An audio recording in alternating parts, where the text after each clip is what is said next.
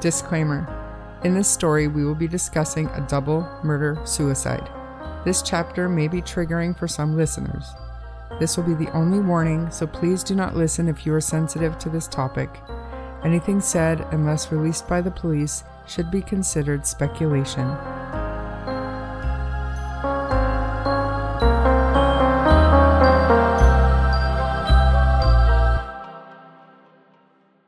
Hey, what's up? It's been a while. Today the story's pretty wild. Today's story is of Desiree Stepperfien. Stepperfien? We believe. We'll see. We'll leave this in there. Sometimes last names are hard. Mm-hmm. So Desiree was the sole survivor of a double homicide-suicide. Desiree was born to Angela and David Stepperfien. I wish I knew.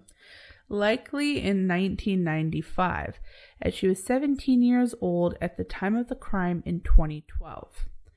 They lived in Livonia, Michigan, a small city near Detroit. I'm not sure about much of Desiree's life before the crime, as nothing was released prior and nothing could be found much from before this crime happened. I'm not sure if she had siblings or anything like that. I do believe that after the incident, she moved states. In 2021, she started to update a Facebook profile once in a while, but I could not find nor confirm the profile to be hers. She also seems to have a Twitter profile, but it was only updated twice in 2012 and 9 times in 2014. That being said, she posted photos of herself and stuff like that, so it was her Twitter. So the crime took place on April 4th, 2012, and on June 28th, just months after the crime, Desiree tweeted for the first time, and the quote read, fare you well, I love you more than words can tell." So she's definitely struggling with the crime that we'll get into. She made her last tweet in June of 2014, and I fully believe that she chose to drop off the map due to people harassing her. Not even just that, but many people cruelly speculated on how authentic she was in her 911 call, picked her words apart, and even went as far as pulling photos of her in 2014 at a Halloween party with her friends and judging her for it, stating it, quote, looked like she was doing just fine. And this is crazy. We'll play the 911 call later a little bit, and I don't know. It's just so messed up that people can say some of the things that they do online. People are cruel, especially when they're hiding behind a screen. Yeah, it's terrible.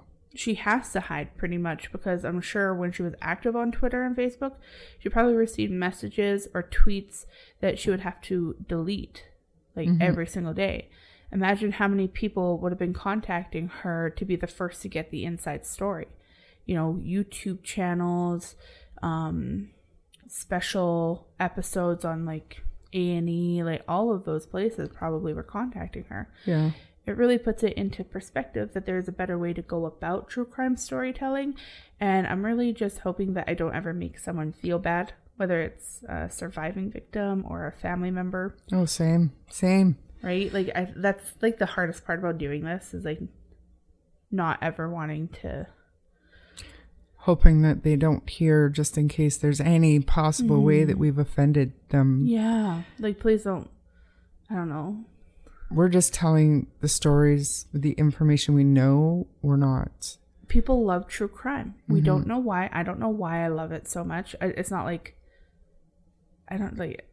It people just interests people. It is just a thing. It's not.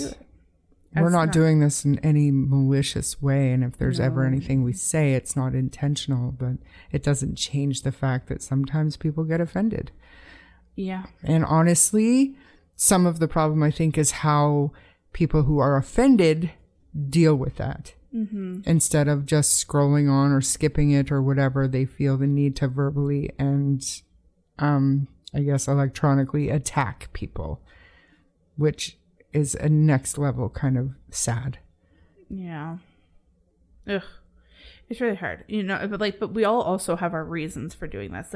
We're not, a huge production on TV. We're not making thousands of dollars or hundreds of thousands of dollars on YouTube right now. We are doing it for our own reasons. Like, one of my reasons is like the mental health behind it. Yep. I like to have that discussion, especially with you, and we like bounce off of each other, and you know, we talk about that. And also just like awareness. That's right. Sometimes like, hey, these things can happen if sometimes you're not careful. That's right. And I enjoy doing it because, like we were just talking about before we hit record, that we can all look at the same document from a true crime case. And to me, certain things are such common sense, but listening to some others is like mind boggling. So I like to... They're reaching without even like trying to grasp common sense first, in my opinion. So I like to talk it out just to make sure I'm not the crazy one, you know, get my thoughts out, and...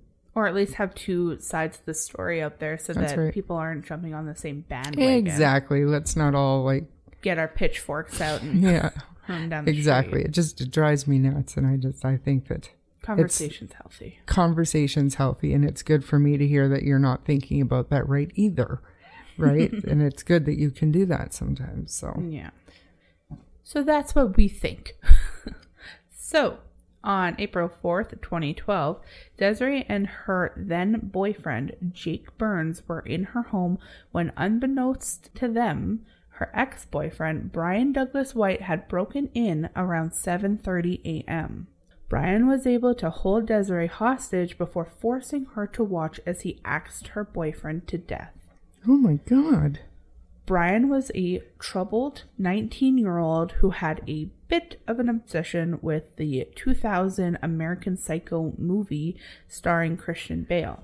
You can look back at all of his Facebook posts because they've been screen grabbed, not because they're actually out there, because the account obviously was deleted. And it goes a little further than just loving horror movies like myself. You know, he's zoned in. You know, he zoned in on this very specific film, and he would make status quotes from the movie. His cover photo was a murder scene with blood splattered all over the mattress, wooden nightstand, and also across the floor. So just like a massacre scene. One quote on his page read, "I like to dissect girls. Did I mention I'm utterly insane?" And another read, "I hate the word manipulation." Those are from the movie. His wall also had other cryptic updates, such as on March 19th, before the murders, just before the murders pretty much, he said, "Withering into nothing," and "What a polite murderer." It's obviously not a coincidence that Christian Bale's character takes an axe to someone's face in this movie, and then Brian chooses an axe to commit his horrendous crimes. I would say he was obsessed. I'd say so. Right? It's twisted. So twisted. There's not much information, but we know that Brian would have been in the house for about 5 hours before Desiree was able to call 911. Within that 5 hours, Desiree was held hostage, beat, and forced to watch her ex-boyfriend murder her current boyfriend. I'm going to play the 911 call so everyone can get a sense of the timeline in Desiree's eyes. Let's listen. 911, what's the address of your emergency? No, there has been a murder-suicide. There is no survivors. Please send Okay, help. what's going on? What's going on? My ex-boyfriend broke into my house and killed my current boyfriend and then killed himself. Okay, did you just find them? No, he killed my current boyfriend and then he held me hostage and he just shot himself in the head. Just now? Yeah. Okay, stay on the line with me. And he kind of beat me up, and my parents aren't home. It's just me, and I'm 17. What's his name? Brian White and Jake Burns are the victims. Jake Bird? So just really quickly there, she said there are two victims, and that is one part that people have picked apart to be like, that's weird. Why would she say two victims? Like almost like pointing out that maybe she was involved somehow. And it's like, okay, she called them two victims because there's two people that she knew. One killed himself and one was murdered. Right. They're two victims. They're both dead. One's a victim of mental health and the other one's a victim of and she mental probably health. Didn't think that deeply into it. No. Common sense says that there's two dead people in front of me.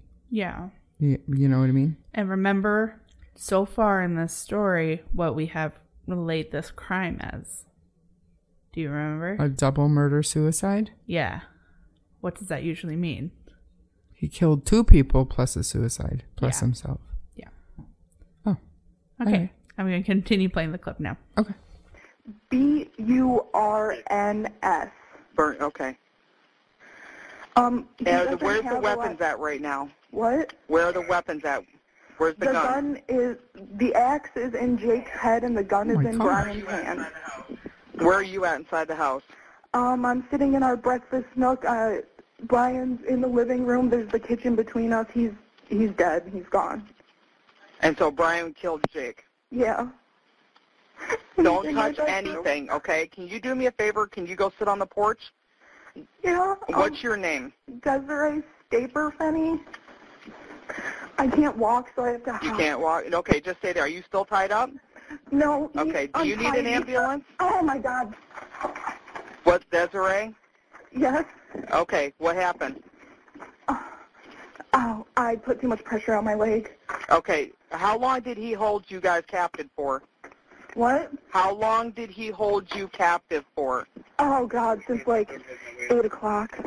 Since 8 7:30. o'clock this morning? Yeah. Did he break into the house? Yeah, he watched my mom leave, He watched your and mom? I guess came in when Jake and I were sleeping. Okay. Yep. Okay. Are you on the porch right now? Yeah, sorry, my leg really hurts. No. That's okay. Do you need an ambulance? Yep. An ambulance? No. A medic? Yes. Yeah. Well, that's what's going to be on Like, the I don't need ambulance. to go to the hospital. Okay. I just want to get these bodies out of my house. Okay. Yep. We're on the way. Okay, thank you. Are you going to stay on the line with Okay. me? Nope. Her mom left for work, and there's nobody else in there. Correct? Correct. I can call my dad. He works at 6 in Haggerty, so he can be home in about 10 minutes. My mom doesn't have a cell phone, so I don't know how to get a hold of her because she doesn't have a job. She got picked up by a friend this morning. Okay. All right, but there is nobody. Just confirming, there is nobody else in the house. No. Okay. And where does Brian live at? Where would he be registered out of? 5 in Newburgh. I don't know his address. You don't It's know on his address? Houghton Do you know his? Street. He lives on Houghton. Yeah. Okay. Do you know His car's here in his mom's name. He wants me to call his mom, but Yeah. No. Don't worry about that. We'll take care of that. yeah, my cell phone's inside. I grabbed the house phone because he Yep. had my cell phone when he shot himself, and I didn't even want to look. No, that's fine. Okay. Do you know what his middle name and date of birth The are? cop is passing me right now. Okay. Yeah. He's probably just going to park just down the street. Okay. Yeah. Thank you so much. Okay. No, not a problem. Just stay on the line with me until he's up there with you. Okay. Okay. I can't walk. He beat me up. I can't walk. Do you know what Brian's middle name is? Douglas. And do you know what his date of birth is? Tomorrow he would be turning 20. He would be 20 tomorrow. There's no one else in the house. They're all dead. Yeah, the officer's coming up to me right now.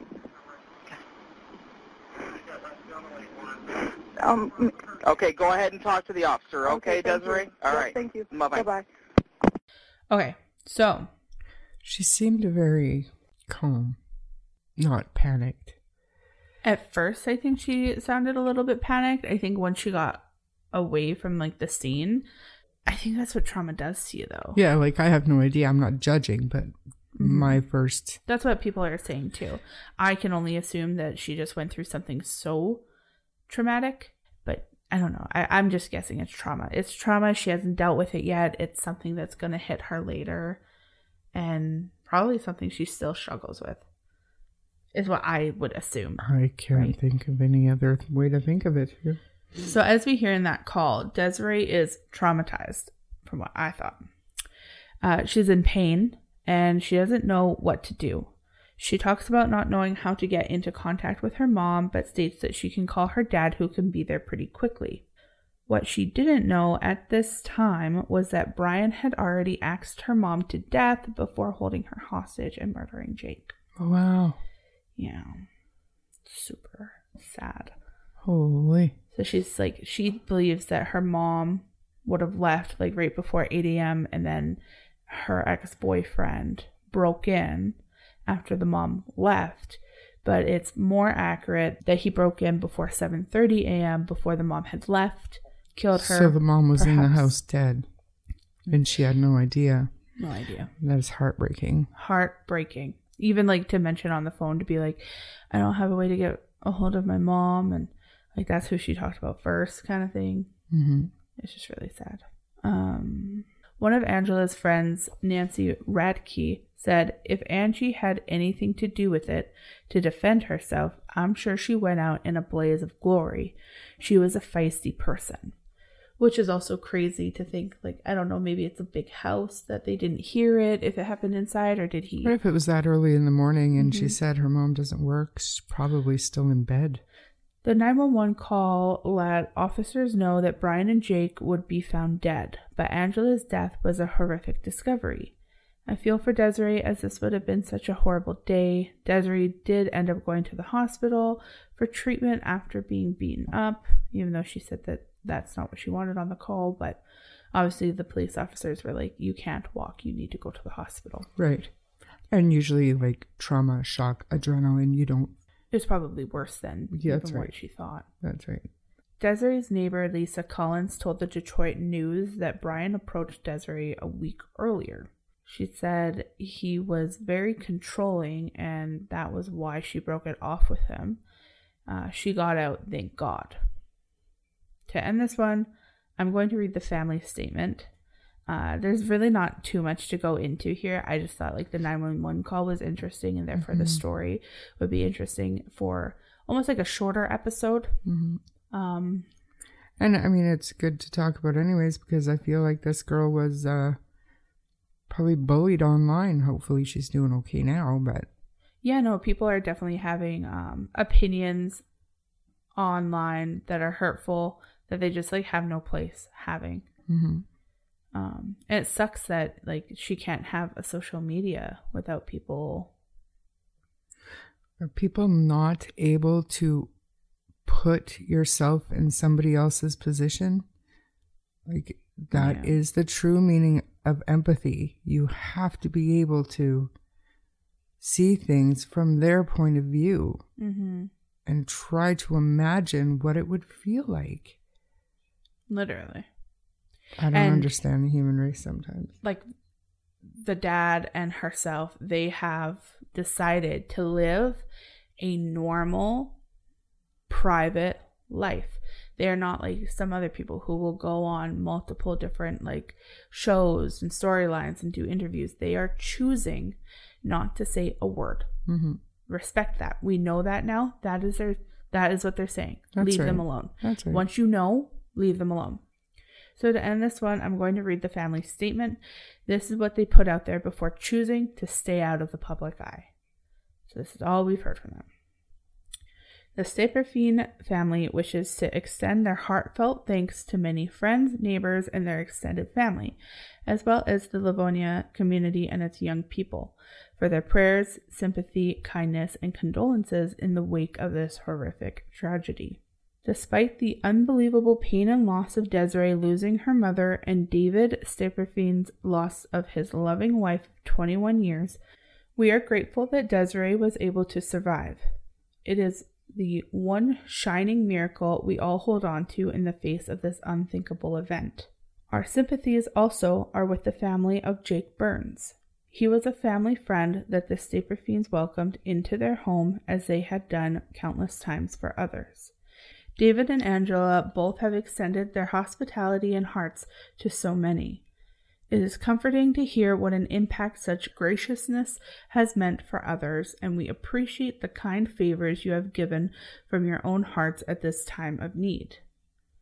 The family will be setting up the Angela K. Staplerfine Fund for those who wish to donate toward funeral and other expenses. It is so deeply unfortunate that a simple breakup would cause such an everlasting pain and loss.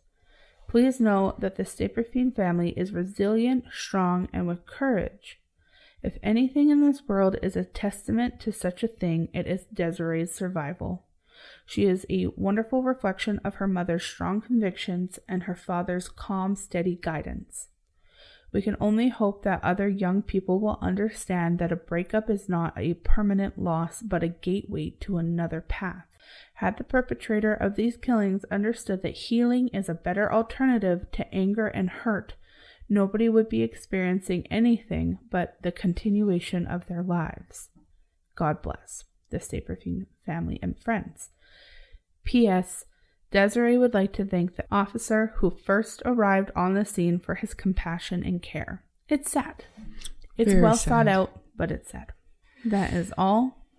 Thank you to everyone who listened to this chapter. Again, it's a short one, short and sweet, but I find the 911 call interesting, and that's why I wanted to do it. For sure. I get it. Mm-hmm. It's sad. And we don't know what mental illness Brian suffered from. At least depression, I could assume. Mm-hmm. But yeah, no, there's not very much information released on this one at all. They don't dive into it, and you can't really find police investigation documents or anything like that. And that's pretty common with murder-suicides. Yeah. It's locked down. That's terrible, though. So if you enjoyed this episode, please subscribe to the podcast and share it with your friends. If you don't mind giving us a 5-star rating, it will help our show grow. You can also find us on Facebook and YouTube at True Crime Story Podcast, where the discussion can continue. If you wish to contact us, you may do so via email at truecrimestorypod@gmail.com. I'm Bree. And I'm Shar. And we'll see you on the next chapter. Bye. Bye.